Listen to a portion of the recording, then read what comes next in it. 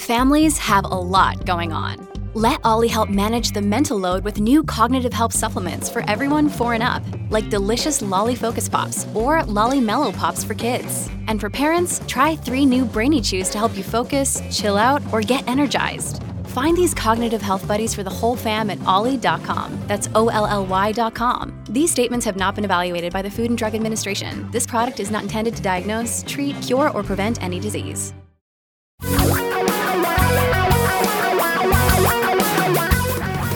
Reality radio for a really great future. We're talking real money. We have so many questions.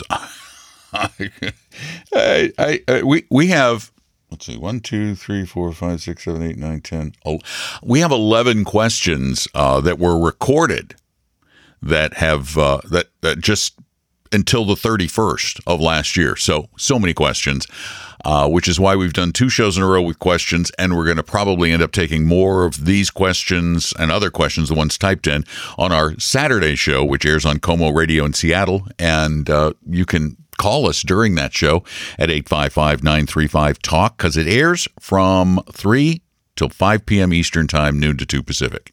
So without further ado, let's get to a question that was recorded by going to talkingrealmoney.com on the contact form. You can actually record your questions right there, just like this. Hi, Tom and Don. This is Maz. Thank you very much for your podcast. I have been listening to it for past few months. I've learned many things about investments, should I say. I have a question about lump sum investment versus dollar cost averaging. I know that you guys are proponent of lump sum investments, and I understand that the time in the market is more important than the timing of the market or periodic investment in the market if you have money set aside. I would appreciate if you can give me some examples, like how does that work? Say I buy a fund at its peak price and market fluctuates, as opposed to I keep buying it over a period of time. I know that people talk about different graphs and numbers, and I have a general idea that in general the lump sum investment is better than putting the money or dollar cost averaging for that matter. So I will appreciate if you can explain it with a few examples, and then it will help me understand this a little better. Thank you very much. Well, Maz, we've said this over and over again, but if I understand you're wanting more proof, because it's seemingly more comfortable to dollar cost average, because we feel like we're saving some of our powder for when the market goes down. But the reality is, and we've said this a lot, that out of every 4 average years, 3 of those will experience rising stock prices. And there's a ton of research out there to support that. I found an article from this year from CNBC that's entitled, "Here's Why Lump Sum Investing is a Better Option Than Dollar Cost Averaging." And a 10-year rolling return study going back to 1950 found that in a 100% stock portfolio, lump sum investing beat dollar cost averaging 75% of the time. So are there instances when dollar cost averaging won? Yes. That's one of the problems with data. It can be used either way. You could say, well, yeah, but over this period, you would have done better dollar cost averaging. What we're doing is we're playing the better odds. And here's what's interesting. Even in a bond portfolio, they outperformed at a rate of about 90%. So having cash sitting around is only something that market timers do, or wannabe market timers. This is why we say it is so important to build the proper portfolio. It's not about the right time. It's about the right portfolio for you. If you build the right portfolio and you're very, very thoughtful about it, you have determined how much risk you can take, how big a loss you can stand. If you've done that in advance, then being fully invested should never be painful for you because you know what your pain threshold is. That's why that's so critical. You can't know the right time to be in or out, and that's what basically dollar cost averaging a lump sum that you already own is doing. You're saying, well, I expect the future to be worse than the past, so I'm just going to wait. That's timing. Now, where dollar cost averaging does work is in forcing you to make regular contributions from your dollar cost earnings. You earn most people earn on a periodic basis. And so you need to force yourself to, whenever you earn the money, you invest the money at that time. That's true dollar cost averaging.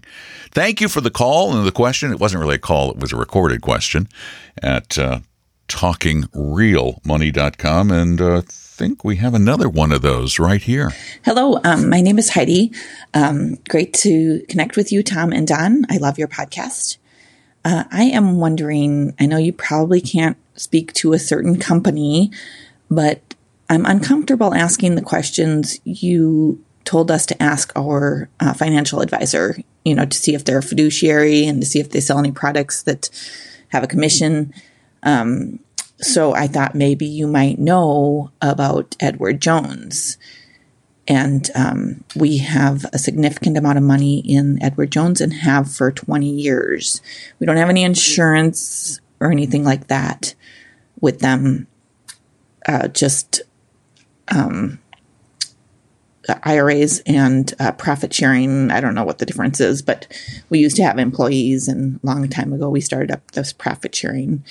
I think it's an IRA, but and they're all different mutual funds within those accounts. So I would love to hear what you think. Thank you. Bye. Hi, Heidi. Thanks for listening. I totally get it. This is a really hard conversation to have, and it is meant to be hard. They want it to be hard. That's why the financial services business, probably more than any other, is a powerful relationship proposition. It becomes almost like a friendship as opposed to a business relationship. So you feel badly questioning the integrity of your friend, your neighbor. And that really is the hallmark of Edward Jones. It's all about being a neighbor. That's how the company was founded and became so successful, and why they continue to be so successful, because they really are, in most cases, at least from what I've heard, so nice. They're involved in the community. Heck, I've had relatives who work with Edward Jones and will not change no matter how good my argument might be because of that relationship. But here's what it comes down to. If you have $1 million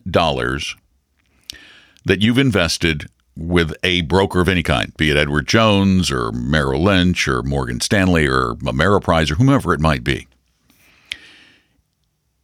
is that personal relationship worth $50,000? Because if you've invested $1 million with your typical stockbroker over time, you probably paid about 5% in commissions. You might have gotten some breakpoints, so maybe it was $30,000 or $40,000. But the question is, would you have paid that person $30,000 or $40,000 or $50,000 for the advice provided, or would you have given them that just for being a good friend, or a friend, not even that good a friend, probably? And that's really the big question. It's so hard to make this just a business relationship. So anyway, back to Edward Jones. We've talked about Edward Jones a lot because they are so prevalent in the lives of the audience that we have for this podcast, the middle class of America. And the fact is, no, they are not. And they would admit this in writing, if they would ever put it in writing. They are not always required to act as a fiduciary when they are selling products like mutual funds.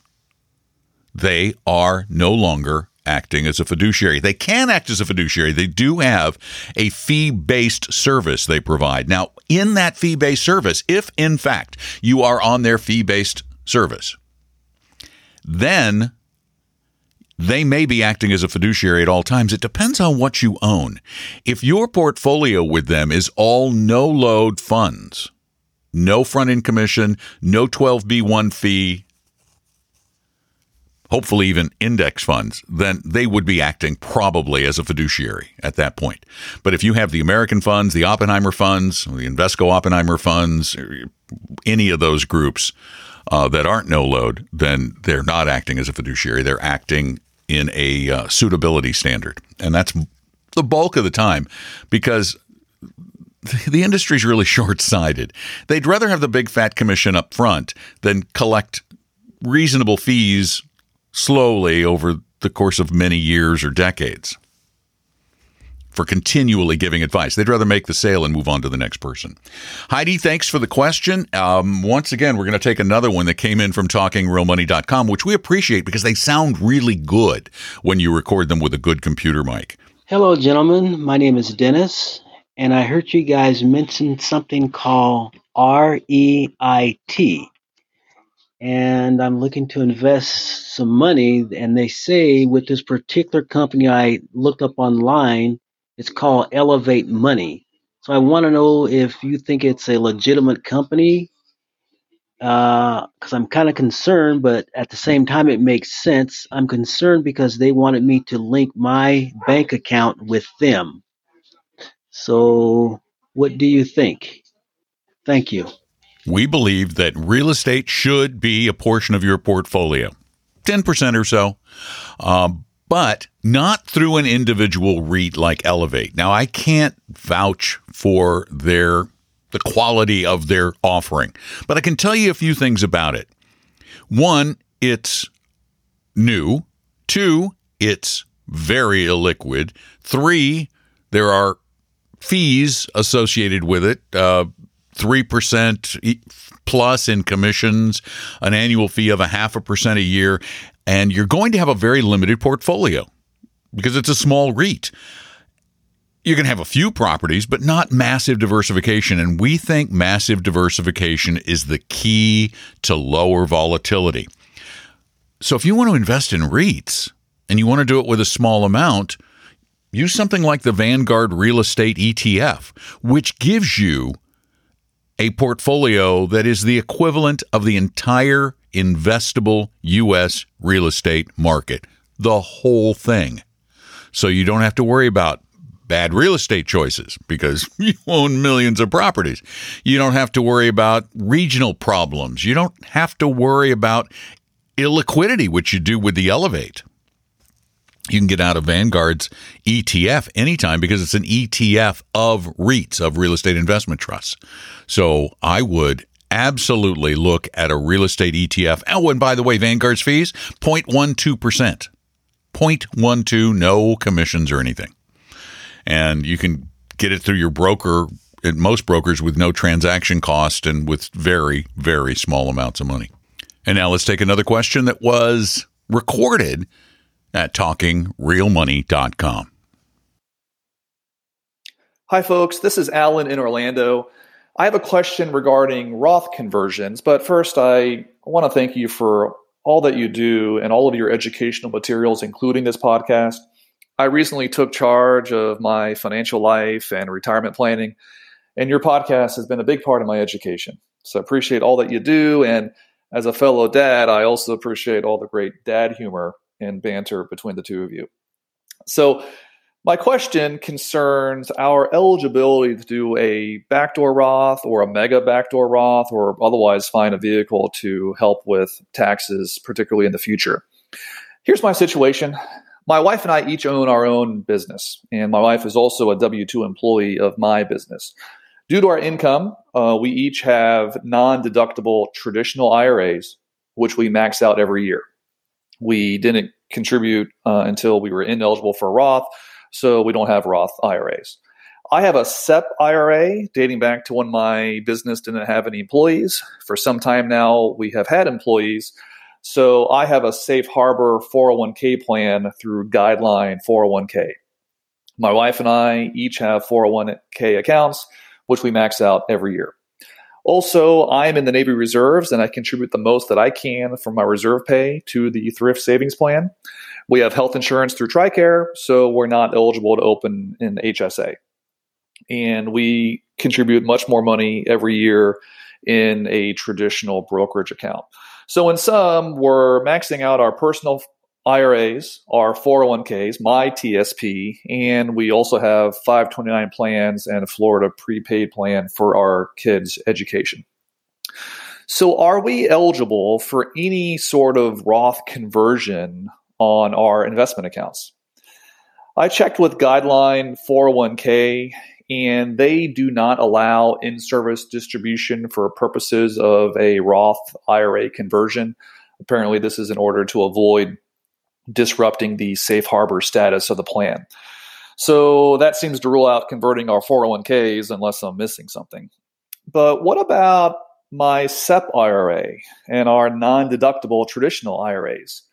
Are we eligible for some flavor of Roth conversion for these IRAs? And if so, what would the tax consequences be?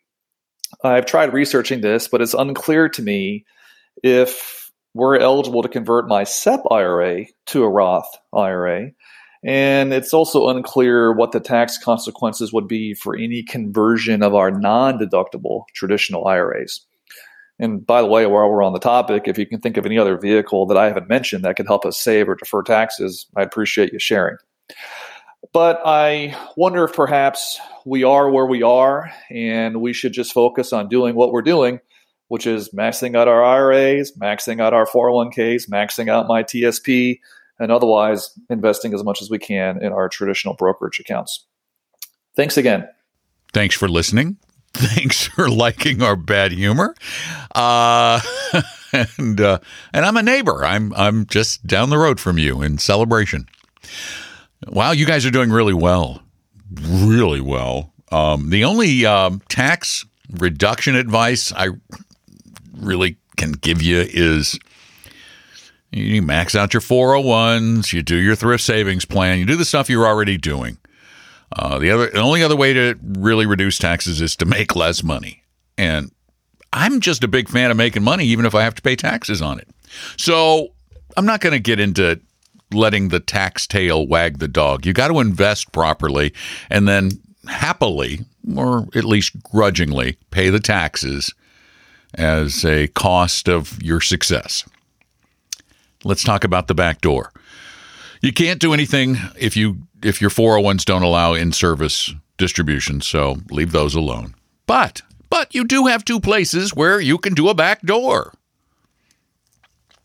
And I'm pretty sure backdoor Roth conversions will disappear someday in the not-too-distant future. They're just too easy a target. Here's the deal. On your non-deductible IRAs, those are a breeze because all the money went in after tax. So you're not going to have to pay taxes on all of that after-tax money. Now, the SEP is a different story. And you will have to pay taxes on the entire amount you move from your SEP to your backdoor Roth. But you sound like somebody who in retirement will probably be in a similar tax bracket to what you're in during your working life because you're such a good saver and investor. Therefore, that Roth is going to look really attractive someday down the road when you're thinking, oh, no, I got to do RMDs and I got to pay all these taxes and I'm still in a high bracket and, oh, what am I going to do? So I would get busy with backdoor conversions like right now in 2022 if you have, and I'm pretty sure you do, the money elsewhere to go ahead and pay the taxes right now and take that hit. So that's my advice. Thanks for listening. We really appreciate you. And one thing we ask is the best way to help a lot more people invest right is to become a Talking Real Money evangelist. You don't get anything for that, just the nice, warm, fuzzy feeling that you're saving somebody from bad investing. So spread the word. Thank you. Let's take another question from TalkingRealMoney.com, a recorded one, of course. Hey, this is Cass from Mississippi, and I have a question about the best place to keep an emergency fund. It's really savings that I hope I won't have to spend, but in case I do, I have it. Like, if an appliance goes out or my home insurance deductible in case I have hurricane damage, things of that nature. I want to build it up to about maybe $25,000. But I'm trying to figure out, I have an Ally savings account. So would I be better off to maybe put some or most of it in short-term bond fund? Now, I already have some in the, VT and BND. I have some taxable, but that's money that the money that I put in BND, I sort of just don't plan on touching. So this is just emergency money that I may have to use. And so, does it make sense to compare Ally Savings to the short-term bond fund that Vanguard has? So I was trying to think what a split on that would be, which one you would choose, or if I should split the money up. I appreciate it and love the podcast as usual. Thank you. See, Tom, I told you Cass was a regular, and she's from Mississippi. He didn't believe me. Thanks, Cass. You're trying to cover all the bases, and that's good. Tom and I have slightly different opinions on this topic. I believe that it makes sense to keep the emergency money somewhere without volatility, without any volatility at all, because I don't think you make enough more to really compensate for that discomfort you get when you're going, I'm selling it at a loss, even if the loss is 1 or 2%, because you didn't make that much to begin with. I think you're doing fine with Ally because you have one of the, check with them, make sure there's not a higher rate than what you're getting, but you have one of the better high-yield savings accounts, at least high-yield savings account rates out there. Generally, it's Ally and Marcus and maybe Synchrony Bank that tend to have the highest rates because they're lending money out at much higher rates, but they have that FDIC insurance. So you can, I think right now, probably getting 0.6% maybe, which compared to the savings account rate at most banks of like 0.002 or something. Okay, maybe it's still... No, it's probably that. It's probably that low. You're doing pretty well with that money. And again, it's only a small portion of your money, and it's just that rainy day money. It's not going to make that big a difference. We're talking a few dollars a year, a few dollars. So I would just stick with Ally. It's simple. What's your time worth? More than a couple of dollars, probably. We take questions all the time at TalkingRealMoney.com. We take them in a written form because a lot of you like that, but we prefer them in this form, the spoken word form, because they're more fun. Hi, Tom and Don. I love your podcasts. I've been listening to them on my trips between Seattle and Walla Walla. I have a question about a topic I haven't heard you address, drawdown strategy. I'm 64, retired, widower, no kids. I have no debts or mortgage. I can easily live off my pension and dividends, which comes to about $120K a year. I'm not sure when I'll take Social Security. However, I also have $3 million in a brokerage account, $500K in a Roth IRA, and $2 million in a regular IRA. I'll have to start my RMDs in about 6 years.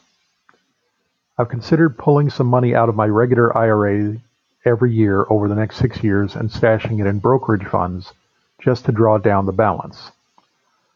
I'd have to be careful about the amounts to avoid jumping into the next tax bracket. Can you offer any better drawdown strategy to minimize taxes long term? Thanks. This is one of those areas where the distinct difference between a true fee-only investment advice provider and a stockbroker come into glaring contrast. You are in a very, very good situation. You're in an amazing situation. But you do have a lot of money that needs to be tax managed. And as you said, you got RMDs coming up, but you're very comfortable on your current pension and the dividends from your portfolio.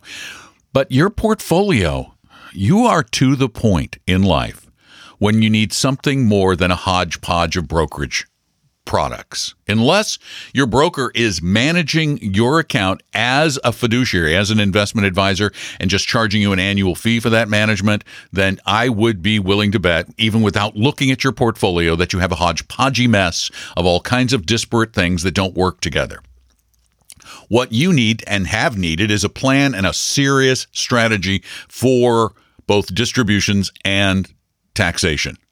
And that should start right away. One of the tools of that strategy may very well be, because you have the money, is doing some Roth conversions to allow that money to avoid being subject to future RMDs after that money has grown for many more years, because at 68, you could have 2-3 decades left. You got to plan for 2 or 3 decades. It's nice that you don't need the money, but you also need some sort of an estate plan to figure out where this is going to go, when you go, and you want to avoid as much in taxes as you can along the way. But that is not something we can just go on the show, do this, because it involves moving assets into the proper asset classes and also taking advantage of the things you can do within your current tax bracket without kicking you up into a ridiculous tax bracket. And that requires a tax plan, which 99% of brokerage firms aren't going to do, because they don't get paid unless they're selling something to you. So I would start to look for a fiduciary advisor, unless you already have one. And if then, you need to talk to them about a plan. And if you want help finding one, just go to talkingrealmoney.com/help. We've got an advisor interview form, got a list of advisors in the Seattle area that we are relatively confident are fiduciaries. We also have a list of a lot of the other firms that claim to be fiduciaries, telling you whether they are or not always a fiduciary and what they charge. So check that out, talkingrealmoney.com/help. You've done very, very well by yourself, but there is a point in life where you need a plan. It's okay to wing it for a while, be a DIYer, but eventually when you accumulate enough assets and your financial situations get complex enough, this is where you need a fiduciary. And fiduciaries are real fiduciaries, blasted hard to find. Thanks for your question. And I think if we do one more, we've cleared out all of the voice questions from 2021. Yeah, I think we have. This is the last one from 21. Oh, what an accomplishment. Happy New Year, Tom and Don. I have a question regarding bonds. My name is Karen, and I had sent a message in recently about Series EE bonds. I'm basically looking to where to put my money that is non-retirement, outside of the emergency fund, that I don't need for 5 to maybe 8 years. I do have some in stocks, so I want to also keep some more in like a fixed income outside of the retirement. And right now it's currently just in savings, earning, 0.55% or whatever it is. And I have maxed out like I bonds. So what would you say for, I live in Massachusetts, and I found the municipal bond fund from Vanguard. It's VMATX, and supposedly the interest is, the federal and state interest is tax exempt. So I'm just wondering, is that worth the risk versus I'm okay with that risk. I have a pretty high risk tolerance, and I am heavily invested in stocks in the retirement part of the portfolio. But for this, is this, would you recommend that? I've never really heard you guys talk about like the municipal bond funds, if that's something to avoid, or, if each state is different, and is that a viable option to earn a little bit more interest and still be relatively safe? Yeah, that's it, I think. And thank you very much for the show. I do appreciate it. I've sent in several questions to you guys, and it's been very helpful when you answer them. So thank you for all you do. Bye-bye. Thanks, Karen. Thanks for listening. Thanks for the kind words. We try to help. I think we did answer your EE bond question yesterday. I'm pretty sure. I think it was yesterday. Could have been on the Saturday show. As far as what you should do from here, again, we come back to this issue of a plan. This is the way most of us invest. We invest backward. We sort of buy some stuff and then we go, well, should we buy some other stuff to go with this stuff? When the reality is we should start by figuring out what we want this money to do for us, what we need it to do for us, and then what we can stand having it do. And one of the things you have to figure out if you need is tax-free income. Do you need it? Because you do take on a little bit more risk with most tax-free bond funds. They tend to be of longer maturity. Now, I am not sure on the Vanguard. Let me take a look at what the average maturity is on that thing. Not bad. It's about a 5-year duration. It's relatively high quality. They have about 20% in triple B, which is the way they keep that yield up at about 2% tax-free. But it again, you're invested in one state, so you're subject to a regional economy risk. You're also in some slightly lower quality paper. You're in slightly lower or slightly higher maturity paper, slightly, because it averages, the bulk of it's in that 5 to 7 year range. So maybe if you're in a high enough bracket, it could make sense. It could. But you got to be in a high enough bracket. The thing you need to know, though, is how much should you have in stocks and how much should you have in fixed income? And that really is determined by two things: what you need the money to do, how much money you need it to make, and how much risk, volatility. That is really what we consider to be risk when you have a diversified portfolio. There is no risk of total loss in this municipal bond fund or in an equity fund. There's no chance you could lose your entire portfolio if you have a globally diversified portfolio of stocks and bonds. There's just no way. There's one way, but you're not going to care if it gets that bad. Watch Station 11 on HBO. You want to find out how bad it can get? You won't care in that scenario. But in this case, I'd have to know a lot more. I think a short to intermediate duration bond fund makes sense. Maybe the tax-free does, but you've got to be high bracket. And you probably could use a little planning. Just, again, look for a 100% fiduciary advisor. And they will lie. They will tell you they are. They will lie to your face. Get it in writing. We never receive a commission. As a matter of fact, I've been thinking about this. Oh, and by the way, thank you for the call, Karen. I have been thinking about this for a while. Let me know. I'm thinking about creating a how-to video that shows you exactly how to vet your financial advice provider. Exactly where to go, step by step. You can watch the video, where to go, how to read it, what portions of their disclosure stuff you need to look at, what parts of it are absolute BS. And I think I may do that. Let me know if you'd like the idea. I think that does it. Pretty long podcast today.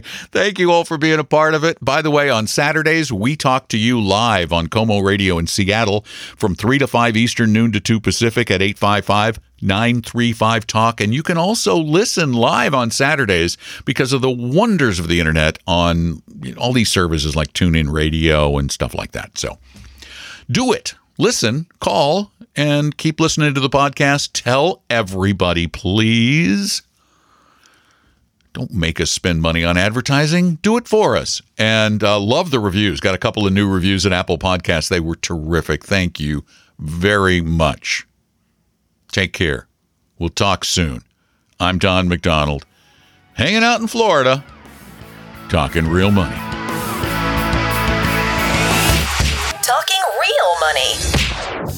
We hope hope you realize that the information provided on Talking Real Money is for informational, educational, and hopefully enjoyable purposes only. Providing personalized financial planning or investing advice takes time, so please consult with a really good fee-only fiduciary investment, tax, or legal advisor. We know a good one. Investing must always involve risk. In other words, you can and probably will lose money at times. Also, as much as you want it, no one can accurately and consistently predict the future, so past performance doesn't tell you a darn thing about what the future will bring. Unlike many other programs that say something similar, Talking Real Money is not trying to get you to buy or sell any financial products or securities. Instead, the program is provided as a public service by Apella Capital, a fee-only registered investment advisor. Thanks for listening, and please visit TalkingRealMoney.com for more information and disclosures. Are we done now?